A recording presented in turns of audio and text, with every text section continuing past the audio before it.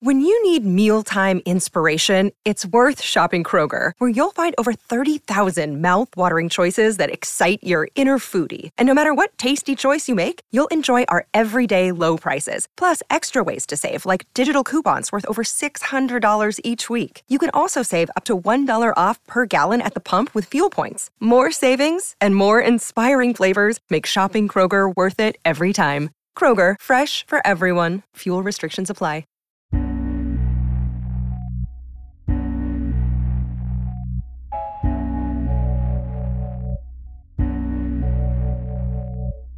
Anyone from the U.S. knows that sports is deeply ingrained in our culture. From watching ball games in the summer to hosting Super Bowl parties in the winter, no American can deny the hold competitive sports has on our country. Nowadays, athletics like basketball, baseball, and football are popular, but go back 100 years and there was another category captivating millions. Contrary to how it's perceived now, horse racing really is kind of the game in town for people who are big sports fans. So the notion that there is dedicated media, right? There's a long season, there are personalities. That's Catherine Mooney, an associate professor of history at Florida State University and the author of Isaac Murphy, The Rise and Fall of a Black Jockey.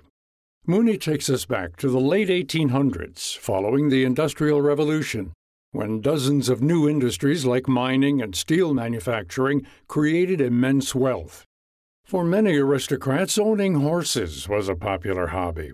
However, the people training, riding, and caring for these animals came from a very different demographic. One of these men was Isaac Murphy. Born into slavery in 1861, Murphy would go on to become one of the greatest jockeys in horse racing history. He was, from relatively early on, extraordinarily talented and could ride a 1,000-pound racehorse at about 30 or 35 miles an hour. And simultaneously, he could think not only about the fact that he was often in a large pack of other racehorses who are also going very fast, right? And if you fall, you will be seriously injured or killed. But while doing that, and while keeping himself safe and his mount safe, he is able to judge to a split second how fast he's going and to judge how fast he needs to go to win. And this skill didn't go unnoticed. Long before Tom Brady or Michael Jordan, there was Isaac Murphy. Even today, he still holds unbeaten records in the sport and is considered one of the best riders in history. His victory rate, which is a whopping 34%, has yet to be beaten by another jockey. But his most notable achievement is winning not one, not two, but 3 Kentucky Derbies. The ones that people will probably think are most significant now are his 3 Kentucky Derbies, 1884, 1890, and 1891. And that was a record, 3 Kentucky Derbies, until the 20th century. It was not broken until Eddie Arcaro won a 4th, and very few jockeys have matched it. However, back then the Kentucky Derby wasn't the main event that it is today. During Murphy's lifetime, he was better known for his other big wins on the racetrack. People would have regarded his biggest triumphs as his wins in the American Derby at Chicago, which was at that time a much richer race, and also his triumphs in New York in 1890 in some of the major stakes races of the year with J.B. Hagan's Salvatore, which garnered so much national attention that it actually, I would argue, propelled to some degree the end of his career, because he was so adored and held up that it seems to have finally caused some discomfort for people who had previously sort of seen this as just the way racing worked and it was okay and it didn't mean anything about sort of the larger dynamics of race in the nation. What were these larger dynamics in question? For one, the continued segregation and ill treatment of African Americans in a post-Civil War America. At the same time Murphy's career took off, millions had their rights stripped and feared for their safety in an ever-prevalent Jim Crow South. While there's no record of Murphy being explicitly discriminated against, Mooney says that more likely than not, his celebrity status didn't fully shield him. Even when he was in those spaces, right? So even when he stays in hotels that conventionally are not open to Black patrons, it's not like he doesn't know that. It's not like he doesn't know that he is the only Black man who is welcome there. And the experience that, as far as I can tell, see him having is this constant experience of scrutiny and of being either the only Black man present in a group or one of the very few Black men present in a group. And you just get the overwhelming sensation that, along with the physical demands of the job, that just becomes exhausting. Sadly, this same discrimination would soon bleed into the sport. Although many Black jockeys found success in the late 1800s, most were left behind at the turn of the century. In fact, Mooney says this decline begins around 1896, the same year Murphy died due to heart failure. As segregation in the U.S. grew, more white jockeys began fighting the idea of racing alongside their Black peers. To make matters worse, newspapers at the time claimed that Black horsemen weren't as skilled as their white counterparts. This false statement still has lasting effects today. If you look at the horsemen who have shaped the sport, grooms, exercise riders, managers, they have always been present, and they still are. But it has been a real struggle for them to get back to the public forefront and the public recognition that they once enjoyed.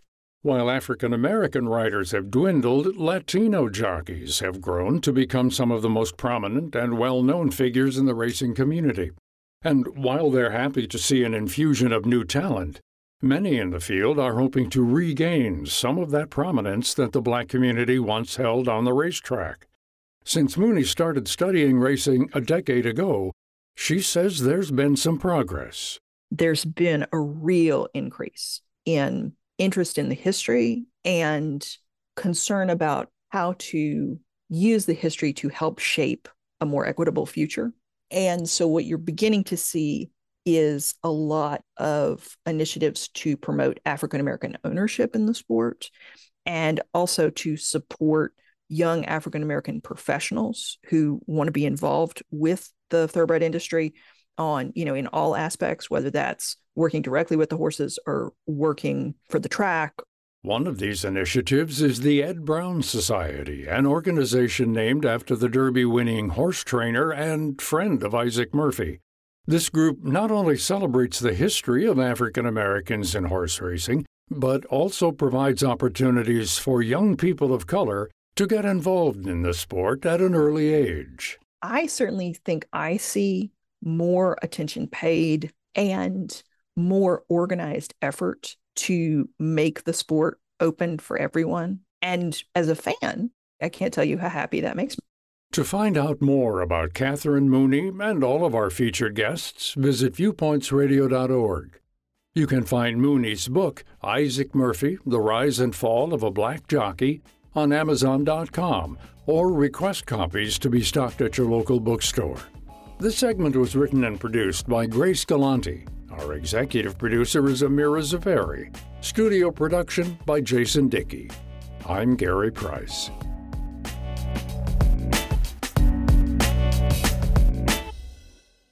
Coming up on Viewpoints.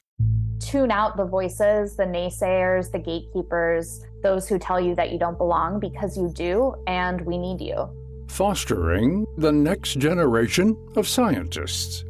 Then, just being angry, facetiously, I was like, I'll run a marathon. He laughed at me, told me that's the most dumbest thing he heard in all the years of practicing medicine.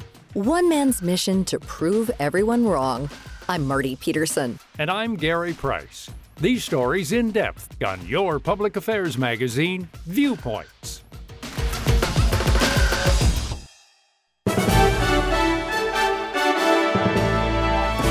And that's Viewpoints for this week.